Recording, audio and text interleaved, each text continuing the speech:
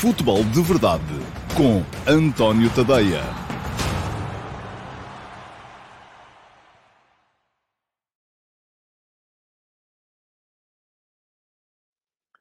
Ora, então, olá, muito bom dia a todos e sejam muito bem-vindos à edição número 607 do Futebol de Verdade. Hoje é segunda-feira, é dia 23 de maio de 2022 e o Futebol de Verdade está a dar as últimas antes de ir de férias, porque vou parar. Ainda não decidi bem quando, se paro durante o mês de junho ou se paro entre o último dia de jogos da Seleção Nacional e depois um mês mais tarde. Mas provavelmente vou parar durante o mês de junho, portanto, já sabem, em junho, em princípio, eu darei novidades durante esta semana, não haverá, ainda tenho que ter tempo para fazer aqui o meu plano de atividades, porque há aqui muita coisa para manter em dia, para antecipar, para deixar já programado, para depois poder ir sendo disparado diariamente para os subscritores do meu Substack. E são esses os meus principais... É com eles que eu tenho que ter mais atenção,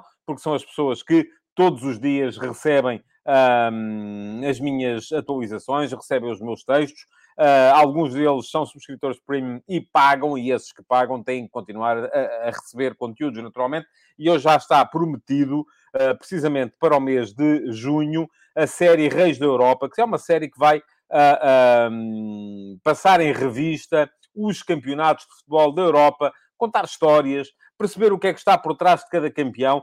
Já expliquei aqui uma vez, uma série que me entusiasmava quando eu era miúdo e comprava religiosamente, por exemplo, o Garim Sportivo, e na altura o Garim Sportivo, a revista italiana semanal, trazia sempre por esta altura uma edição especial chamada Regina da Europa, as Rainhas da Europa, porque para eles não são campeões, são campeãs, são as equipas campeãs, e eu adorava aquilo, adorava ler as histórias que estavam por trás do campeão da Croácia, do campeão da Macedónia, do campeão da Eslováquia e por aí afora. Bom, já sabem, durante o mês de junho vamos ter, e possivelmente ainda início de julho, porque vai sair espero eu conseguir escrever para deixar uma por dia. Vamos ter a sair no meu Substack, tadeia.substack.com, a série Reis da Europa, com os campeões dos diversos campeonatos europeus de futebol. E ainda ontem tivemos mais dois, mas já lá vou mais daqui a bocadinho, às vitórias do Manchester City e do Milan na Premier League e na Série A. Também passarei, naturalmente, e vou dedicar boa parte, até porque é o único jogo, foi o jogo que eu vi com mais atenção, pela final da Taça de Portugal e a vitória do Futebol Clube do Porto sobre o Tondela por 3-1, que assegurou à equipa do Futebol Clube do Porto a conquista da dobradinha, a segunda dobradinha de Sérgio Conceição à frente do clube. Muito bem. Vamos à atualidade do dia. Vou começar por colocar a passar aqui em rodapé a classificação atualizada do Futebol de Verdade Challenge, com os pontos já atribuídos para a edição do Futebol de Verdade da última sexta-feira, dia 20 de maio. Hoje, naturalmente, haverá mais pontos a atribuir.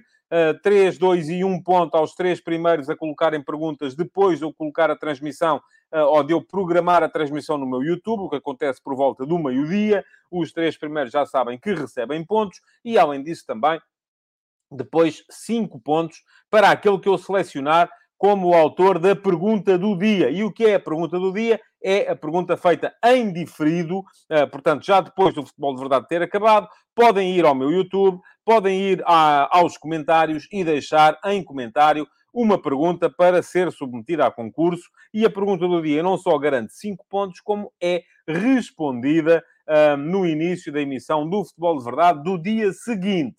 Ora, muito bem, e a pergunta do dia de sexta-feira, e os pontos já estão refletidos nesta classificação, embora não seja nenhum dos 5 primeiros, e eu recordo, os 5 primeiros no final do mês vão receber completamente grátis uma assinatura premium durante um mês do meu Substack, para poderem ler tudo aquilo que eu vou escrevendo. A pergunta do dia da última sexta-feira foi feita pelo Luís Mendes. Olá, Luís. Bom dia. O Luís, eu creio que é daqueles que está sempre em diferido. Não sei se ele está em direto. Mas, de qualquer modo, cá vai. Dizia o Luís, já o outro, e o outro aqui é o Jorge Jesus, Dizia que o fair play é uma treta, o fair play financeiro também se enquadra nessa mesma treta. Vão sempre existir equipas com maior poder económico do que outras, e é compreensível. Mas quando, neste caso, do Paris Saint-Germain, Manchester City, Newcastle, o céu é o limite, não achas que a UEFA e a FIFA deviam ter mão mais firme e regulatório? A mim, parece-me que o próximo fair play ainda é mais subjetivo. Bom, obrigado, Luís, pela pergunta. É tema de aturadíssimas reflexões no meu Substack e aqui no Futebol de Verdade também já há alguns meses esta questão. Porquê? Porque a própria ideia de fair play financeiro é uma ideia que vem eternizar o poder dos mesmos. E isso não é bom, do meu ponto de vista. Isto é, se uma equipa, se um clube não gera receita, não pode entrar numa lógica de investir para ganhar e vir depois a gerar receita. Porquê? Porque a ideia original por trás do fair play financeiro era precisamente essa: impedir que a coisa ficasse dependente da aleatoriedade dos resultados. Isto é, se eu de repente resolver comprar um clube ou comprar uma equipa, investir nela, valores que ela ainda não rentabiliza, ou seja, uma equipa que tem um determinado valor de receita e eu quiser investir 10 vezes isso para poder vir a ganhar, sabendo que se ganhar a seguir vou ter a receita, não posso fazê-lo. Porquê? Porque o fair play financeiro não o permite. Só permite investir. E por isso mesmo nasceram uma série de mecanismos, aldrabices, que permitem fugir a esta regra. E um deles, e por isso a UEFA mudou a regra, um deles tinha a ver, por exemplo, com o inflacionamento das receitas publicitárias, quando muitas vezes a empresa que faz a sponsorização de uma determinada equipa pertence ao mesmo dono ou ao mesmo grupo de investidores que é dono da equipa. Isto permitiria o quê? Que eu, imaginem, era dono do talho do Tadeia, não tenho nenhum, garanto, e ao mesmo tempo comprava uma equipa e, para poder investir nessa equipa, fazia com que o talho do Tadeia fosse sponsorizar essa equipa por valores altamente inflacionados. O que é que isto significa? Como o talho não está a ser submetido a regras nenhumas, pode ganhar ou perder, até se perder até paga menos impostos, portanto, se calhar é bom. O que acontece é que, a partir daí, a minha equipa poderia investir de acordo com o dinheiro que eu próprio lá tinha colocado através desse tal mecanismo que era o mascarar das receitas publicitárias. Portanto, aquilo que acontece é que este fair play financeiro, de facto, não servia. E por isso mesmo não está em vigor neste momento. E pergunta-me aqui o Vasco Batista, de acordo com estas regras fantoches, quão limitado vai ficar o PSG na próxima janela de mercado? Não vai, porque neste momento o fair play financeiro foi abolido. Vai reentrar na próxima época. Portanto, o PSG não está a desrespeitar nenhuma regra. Porque o fair play financeiro foi abolido durante 1 ano ou 2 anos, não sei muito bem, enfim, não me recordo já quando é que começou, vai reentrar com novas regras a partir de 22, 23, mas são regras que têm a ver com o limite de gastos e de orçamentos, e inclusive de gastos com pessoal, que fazem, no meu ponto de vista, muito mais sentido. Agora, não deixam de fazer sentido, ou continua a não fazer sentido por uma razão muito simples. Continua a ser possível inflacionar as receitas de forma artificial. Portanto, isto é muito complicado. E para voltar à pergunta original do Luís, aquilo que acontece é que para se limitar, ou seja, a própria ideia da limitação, do meu ponto de vista, é duvidosa. E é duvidosa porque limita o crescimento de equipas e vai eternizar esta hierarquia que temos neste momento, que são os grandes clubes, são os clubes que já geram muita receita, e se eu quiser intrometer-me, não consigo. É impossível. Não dá. A não ser que mude radicalmente o panorama a não ser que mude radicalmente o panorama da competição. Sejam criadas novas competições, que sejam criadas novas receitas e que seja possível, através do crescimento da receita real, chegar lá. Agora, a questão é, e devemos nós limitar? Pronto, ok, eu admito que sim, porque o fair play financeiro foi criado para impedir falências. Porque a verdade é que aí, nessa ideia do vou investir para ganhar e ganhando tenho mais receita, há um fator que é aleatório, que é eu posso ganhar, mas também posso não ganhar. E se eu não ganho? investi, perdi, e agora? O que é que acontece ao clube? Desaparece? Bom, é isso que a UEFA tentou sempre evitar. Mas há aqui todo um edifício legal que é muito difícil de contornar. E eu francamente, gosto muito da ideia, e muita gente fala aqui nas ligas americanas, e ainda hoje li um excelente artigo no Guardian em que se falava, a NFL teve não sei quantos finalistas nos últimos 10 anos, o mesmo aconteceu no beisebol, o mesmo aconteceu na NBA. Porquê? Porque tem o esquema do draft, porque há um teto salarial. Agora, a questão é, aquilo só é possível porque são ligas privadas. Porque são ligas onde os clubes participantes, para participarem, se sujeitam a determinadas regras que são regras da iniciativa privada. É a própria Liga, e a Liga é a iniciativa privada, não depende de uma federação, não depende, não tem utilidade pública, não depende... E depois tem outra coisa, é que ao serem ligas privadas, limitam quem lá entra. O que é que vocês querem, afinal? Querem uma liga pública por mérito desportivo, como nós temos neste momento, em que qualquer um pode entrar, que é regulada por uma federação, ou por uma liga, e que no limite depende de uma Secretaria de Estado, depende do Estado, e qualquer um pode entrar, mas não podem ser impostos esse tipo de regras, porque, enfim, essas regras não existem no desporto europeu. Eu não posso impedir os clubes de assinarem contratos de patrocínio com este ou aquele ou outro. Eu não... Porquê? Porque não posso. O que eu posso é, se eu de repente quiser fazer uma liga privada, como os grandes clubes da Europa quiseram fazer no último verão, a Superliga, eu posso dizer, ok, aqui só entram clubes que admitam sujeitar-se a determinadas situações. Tetos salariais, draft no recrutamento, mas isso é outra coisa, é uma coisa que nós não temos. E queremos ter, enfim, vamos ver. Muito bem. Diz o João Moreno, aqui na Europa não dá para isso, não mais valia haver a Superliga que esteve para acontecer e os outros clubes que se lixem. Pois é, a questão é essa. O João Lopes diz que podemos negociar e acordar na existência de um teto salarial. Certo.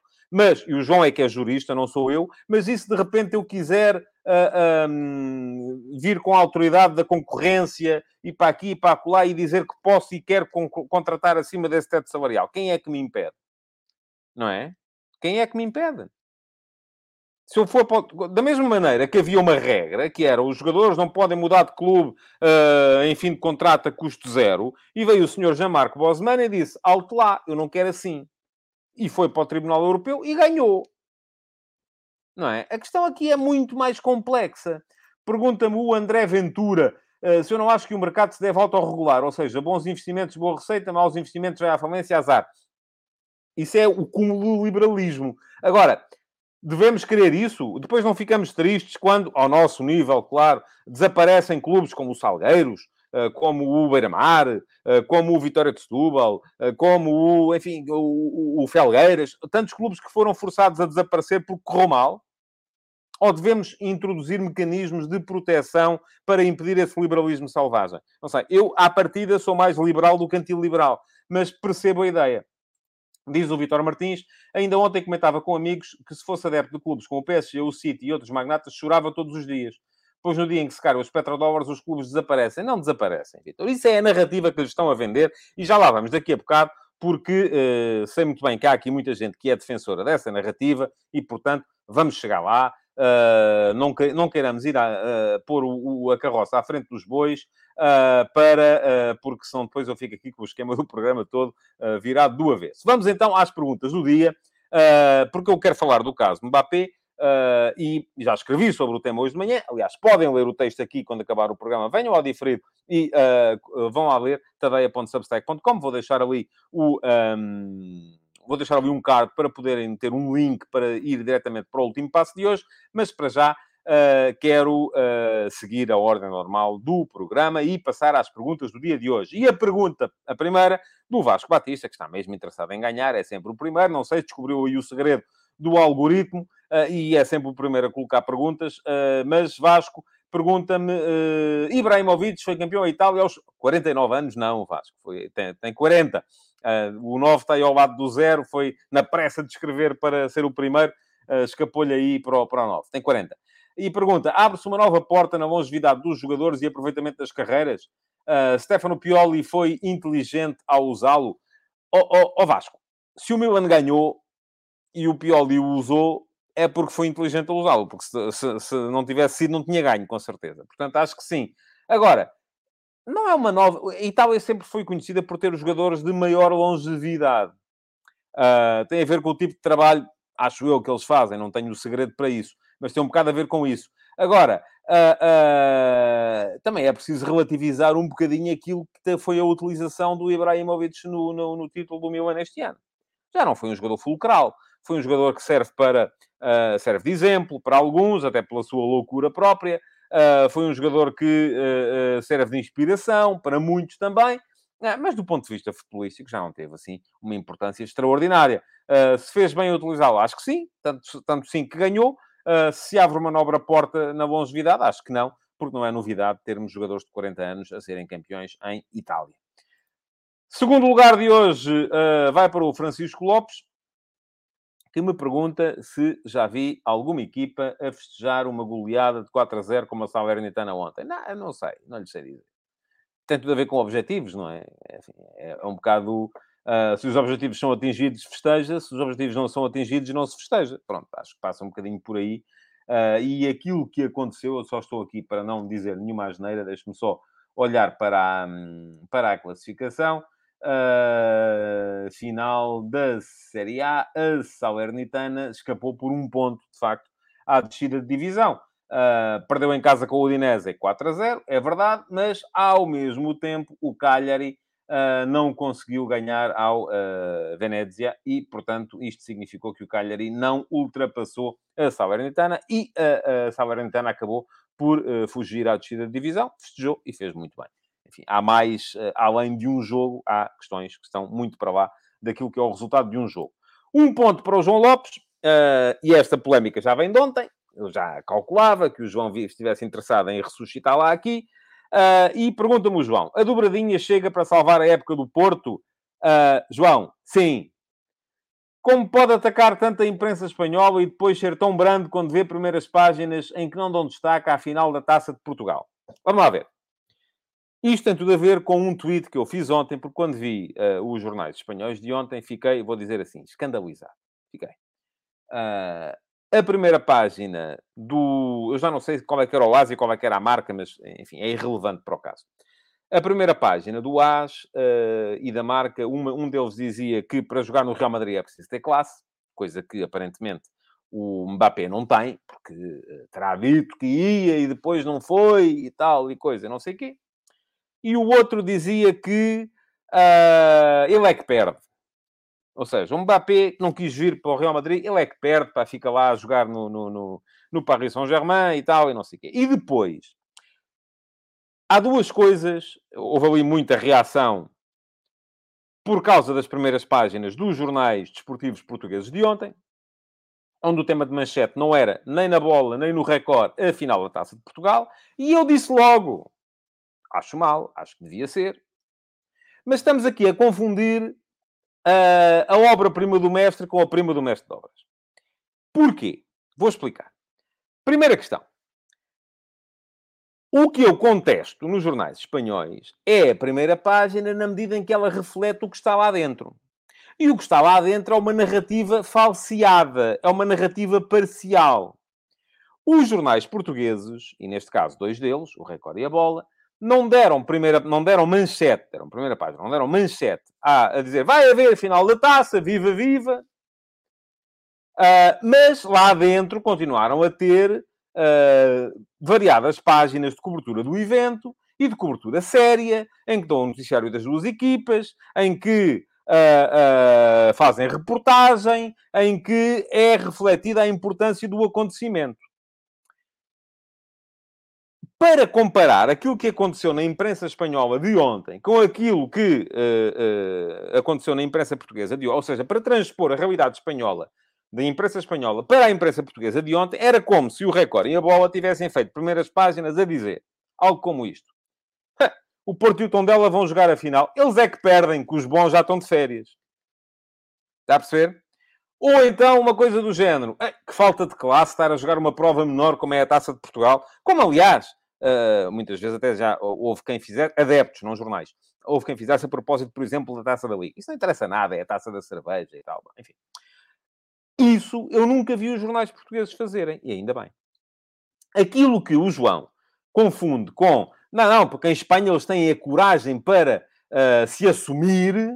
Eu não digo que é coragem, é desonestidade. Porque o trabalho que é feito no interior dos jornais portugueses é sério e honesto. Depois, as primeiras páginas são muitas vezes ao lado. São, acho que sim. Lá dentro, às vezes, também há muitos trabalhitos que, enfim, são pouco sérios e pouco honestos. Também acho. Concordo consigo.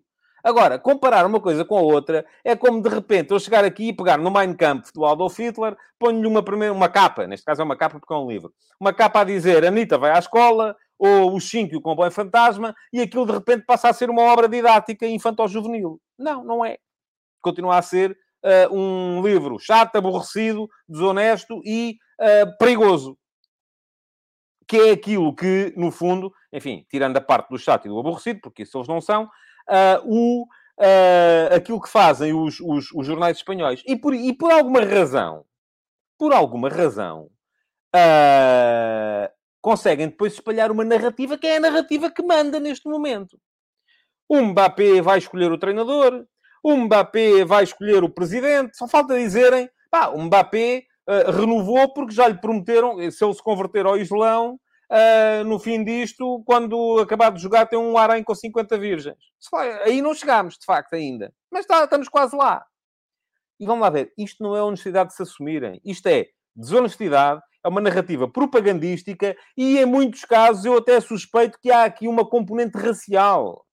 Porque se os donos do Paris Saint-Germain e do Manchester City não fossem árabes, se fossem americanos, como são os donos do Manchester United, que torraram tanto ou mais dinheiro como o PSG e o Manchester City nos últimos anos, não estávamos aqui a achar que era um escândalo.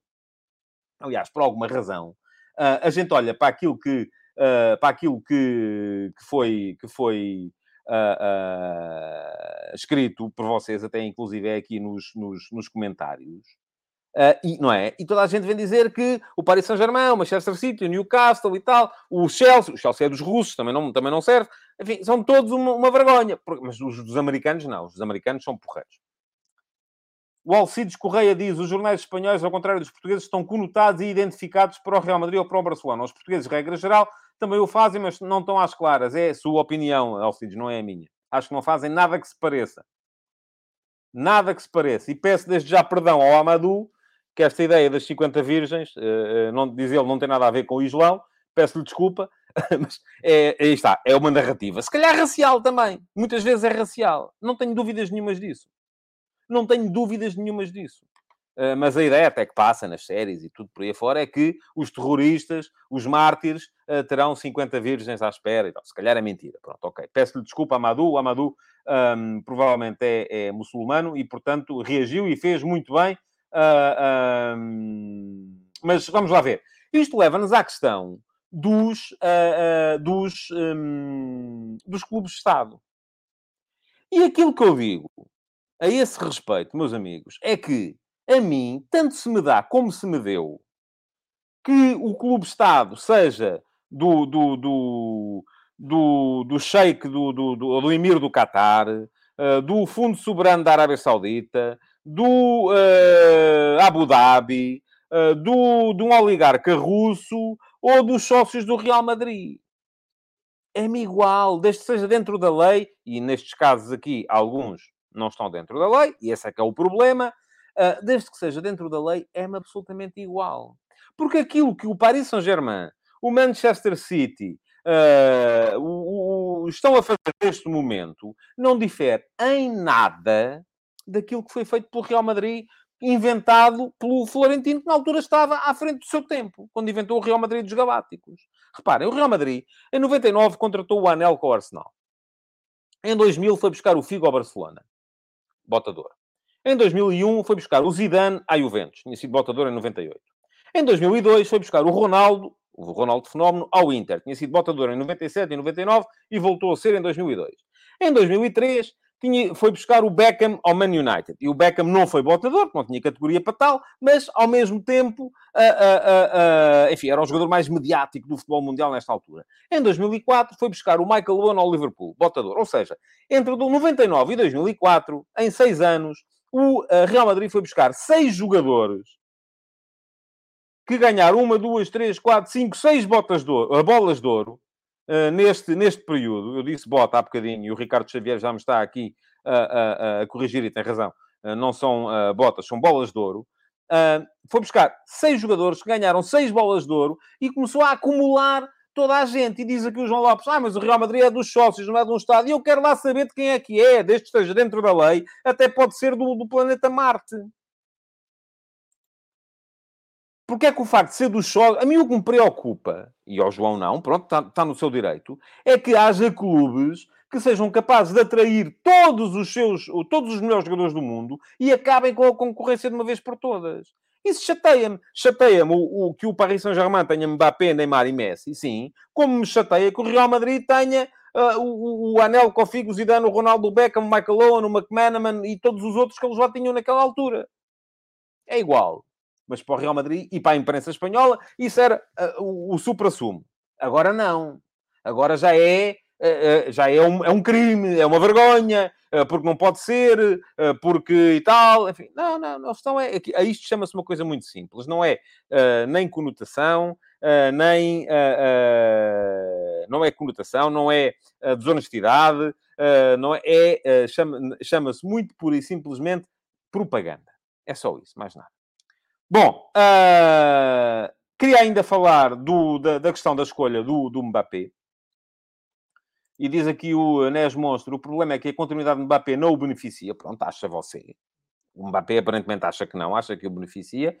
E diz ainda uma época do PSG em que o clube não ganha Champions será sempre um fracasso. Ganhar o campeonato francês não é um desafio. E diz o João Lopes que não percebeu nada, João.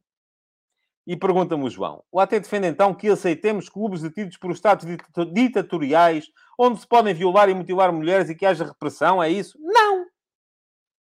É com o falsete que a Joana Marques gosta. Não! Está a ver? Não defende. Aliás, eu disse lá atrás, desde que estejam dentro da lei. Percebeu?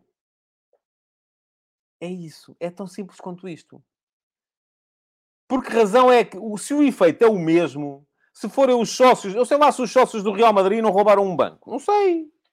Também pode ter acontecido. Isto, meus amigos, é preconceito racial. Não se chama outra coisa. É preconceito. O Real Madrid pode. O Paris Saint-Germain do Qatar não pode. Pronto. Está certo. O Manchester City do Abu Dhabi também não pode. Mas o Manchester United dos Glazers já pode. E o Chelsea, assim que passar das mãos do Abramovich para o Sr. Bowley, já pode outra vez. Preconceito racial. É o que isto é. Não é outra coisa. Alimentado por uma narrativa de uma imprensa espanhola, da Liga Espanhola, que estão a ver fugir os grandes craques da Liga Espanhola e por isso mesmo estão preocupados, porque o negócio vai começar a ir por aí abaixo. Aqui não há morais. Devia haver, mas não há. E os espanhóis, armados e moralistas, é coisa que a mim... Ouçam, vão de carrinho. É assim, direitinhos. Siga. Bom, a escolha do Mbappé. Pergunta-me o Estevão Mantona se Mbappé fez bem não sair. Não sei, enfim, ele tomou a decisão dele. Não sou capaz de lhe dizer, de repente, se fez bem ou fez mal. Isso só o futuro é que vai dizer. Não acredito que as cláusulas do contrato sejam aquelas que, muito por força dessa tal narrativa... diz-me aqui o Ricardo Pinho, onde é que o Real Madrid ou a Liga Espanhola acusam seja quem for de qualquer coisa por questões raciais. Não, ouça. Eu acho é que o preconceito que existe contra os clubes que são detidos por Estados Árabes não existe contra os clubes que são detidos por fundos norte-americanos. E aí o preconceito racial é nosso. É isso que eu estou a dizer.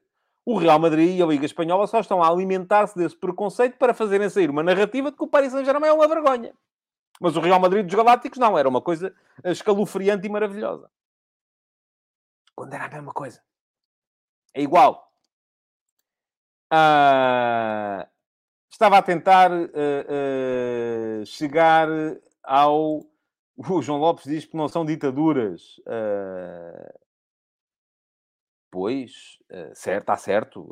Enfim, quanto a isso, agora, quem sou eu para ir dizer aos senhores do Qatar que, em vez de terem um Amir, têm que ter uma democracia representativa? Eu sou pela democracia representativa. Agora, enfim, uma coisa é aquilo que é o Estado, outra coisa é aquilo que é o clube, não é? Enfim, ditaduras são os clubes todos. Por alguma razão, qual é a diferença? Enfim, o João até me pode dizer, ai, porque nos clubes votam. Mas qual é a diferença entre um presidente estar 40 anos num clube ou um tipo ser rei de um país durante 40 anos? É quase a mesma coisa. Foi eleições? Foi. Certo? Enfim, não vamos por aí, porque isto não é um programa político e eu não quero estar a discutir política. Eu acho que sim, acho que eu sou pela democracia representativa, sempre fui.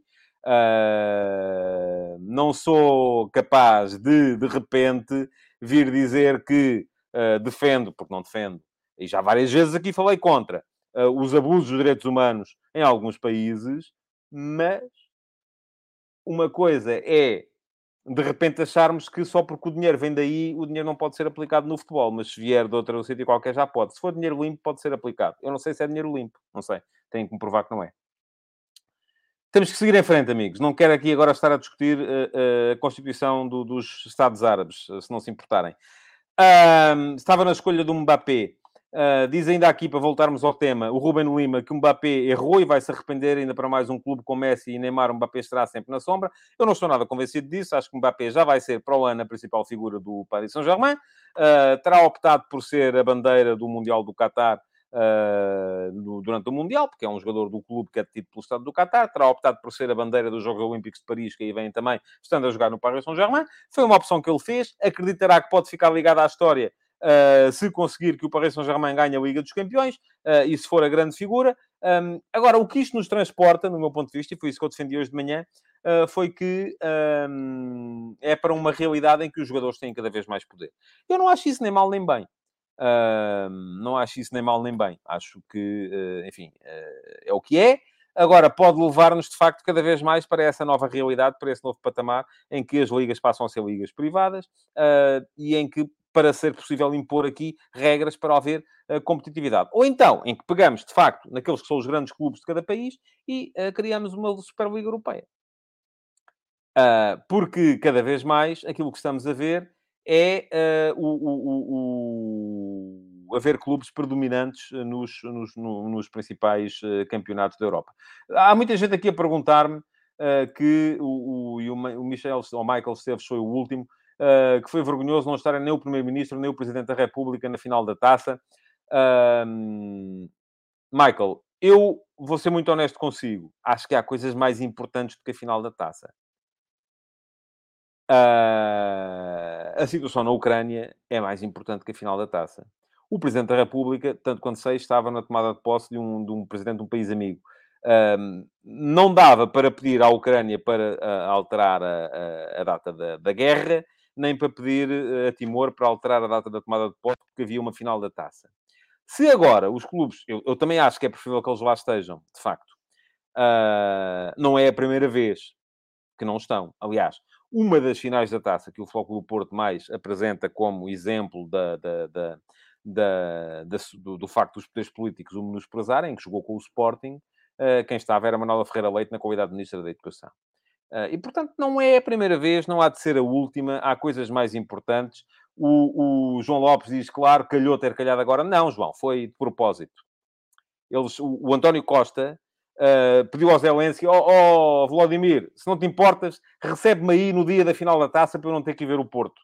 E o Marcelo Rebelo de Sousa pediu ao Ramos Horta a mesma coisa. Deve ter sido. Eu também acho que sim. É coisa para isso. E depois a gente acorda, bate com a cabeça na mesinha de cabeceira e é uma chatice. Bom, vamos lá falar da final da Taça, porque é importante chegarmos lá e para explicarmos o jogo. Diz-me aqui o João Lopes que aconteceu também com Bruno de Carvalho depois de criticar o governo. É possível que sim, já ter acontecido muito mais vezes. E não vai deixar de acontecer. E a gente fala, é isso a importância que quisermos, que para mim é nula. para mim, é nula. Mas pronto, se quiserem de repente achar que isto é tudo uma conspiração, é mais uma. Epá, a gente já tem tantas, não é? Já temos tantas, porque é que não há de vir mais uma também? Ora está. Bom, isto é sério, às vezes há coisas que só a rir mesmo. O Tiago Monteiro já se está a queixar do João Lopes. Atenção, não foi só o João Lopes a falar disto. E eu estou firmemente decidido a não deixar este programa resvalar, mas não vai por aí. Aliás, o Michael Esteves também disse que se fossem clubes do Sul, claro, isto é Norte-Sul. É como na guerra da secessão nos Estados Unidos. Quando são clubes... Aliás, ainda há bocado o próprio João Lopes veio cá dizer que aconteceu com o Bruno de Carvalho, não é? Portanto, aí eram clubes do Norte, o Sporting e o... Nem sei quem é que estava nessa final, porque eu ligo tanto a isso, coisa, quero lá saber. É que quero lá saber se está o Presidente da República, se está o Presidente se está o Primeiro-Ministro, se está o Presidente da Associação dos Agricultores. Quero lá saber. O que me importa a mim é o jogo. E o jogo, vamos lá então centrar-nos, foi um jogo em que se viu aquilo que se esperava de facto. Foi uma superioridade evidente do Futebol Clube do Porto. O Tondela tentou organizar-se com 3 atrás, 2 médios mais posicionais para tentar dar ali alguma saída, mas nunca conseguiu. Porquê? Porque o Porto... E este Porto tem um grande, grande mérito neste momento. O grande mérito do Futebol Clube do Porto neste momento é a capacidade camaleónica para ir rodando os jogadores de posição, porque há ali muita gente capaz de fazer muitos lugares. Como é que o Porto apareceu ontem? 4-3-3. O Otávio e o Gruitch apareceu como médio centro mais posicional.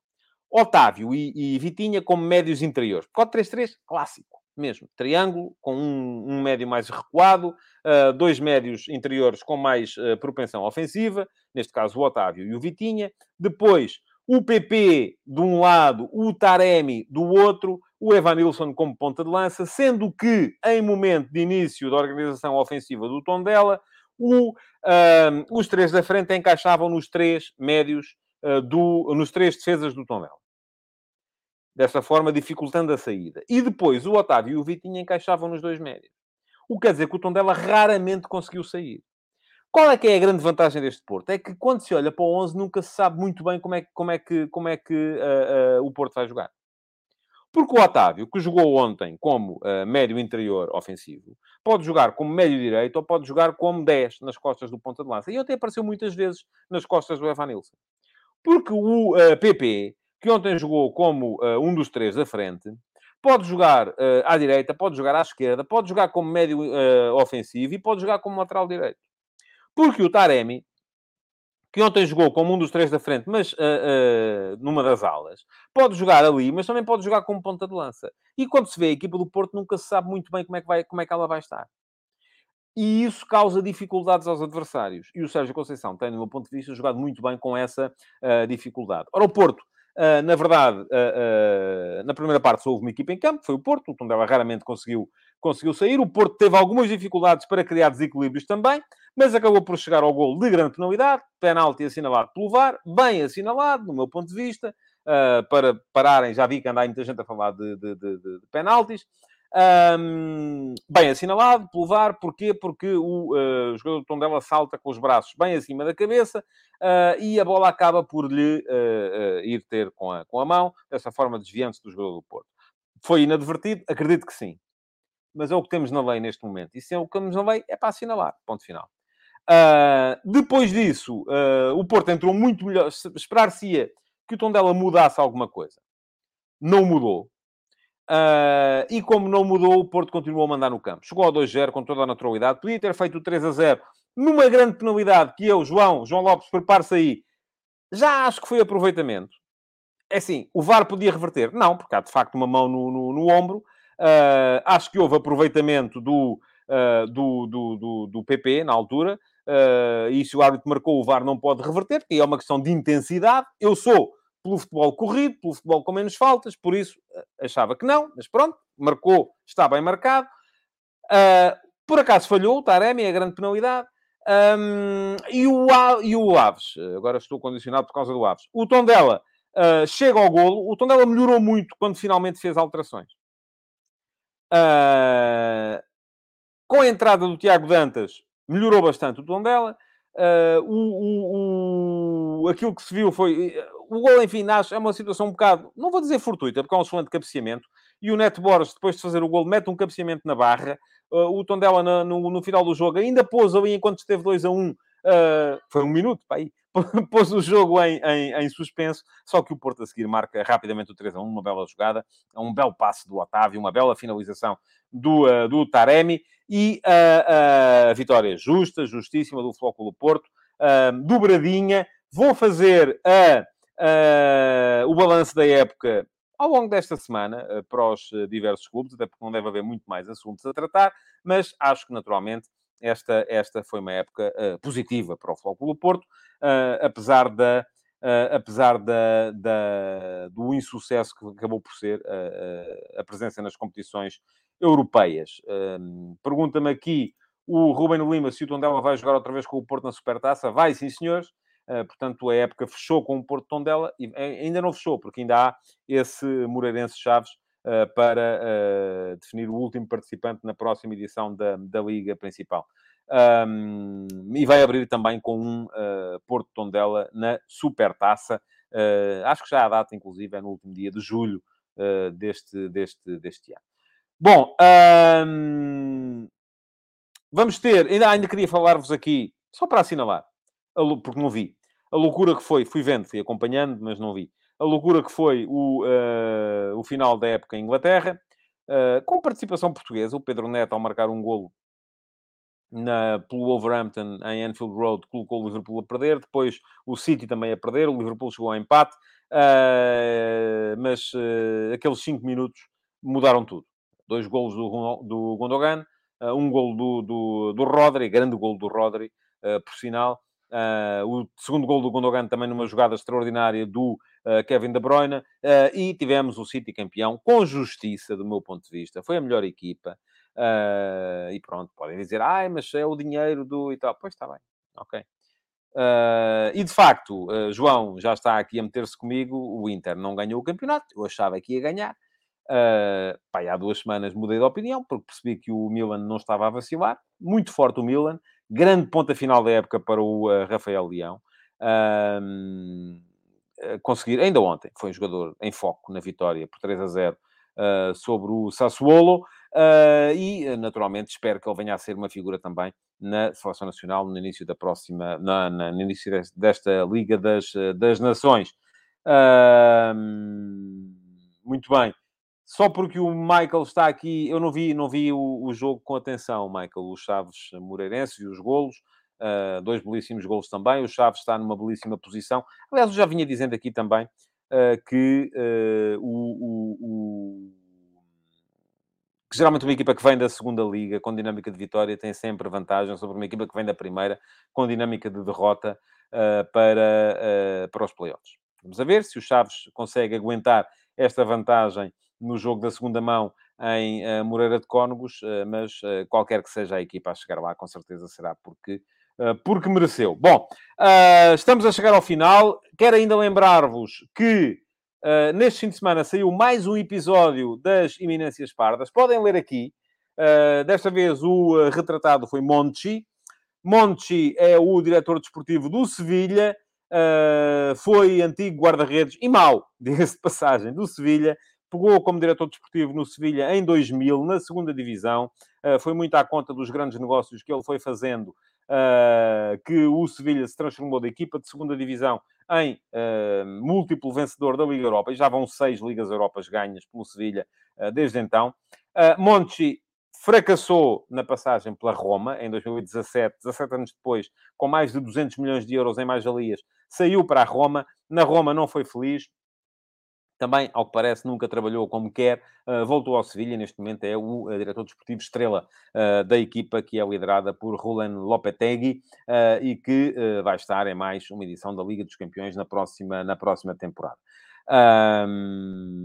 Muito bem. Além disso, houve F80 durante o fim de semana também. Neste fim de semana saíram o João Luís, lateral, na sexta-feira, lateral brasileiro do Sporting. O Folha, extremo do Flóculo Porto, que saiu no sábado, e o Vasques, médio do Barreirense na década de 50, que era tio do outro Vasco, o Vasco que jogou depois no Belenenses e no Atlético. Podem ler aqui um dos textos, eu não sei ainda qual vou pôr, enfim, mas se quiserem dar um salto a tadeia.substack.com, podem ler os textos todos que eles estão lá, todos, embora estes sejam para subscritores premium. Nesse caso, o que podem fazer é das duas uma, ou subscrevem ou concorrem ao Futebol de Verdade Challenge. Muito obrigado por terem estado aí desse lado. Estarei de volta amanhã para mais uma edição do Futebol de Verdade. Então, até amanhã. Futebol de Verdade. Em direto de segunda a sexta-feira, às 12h30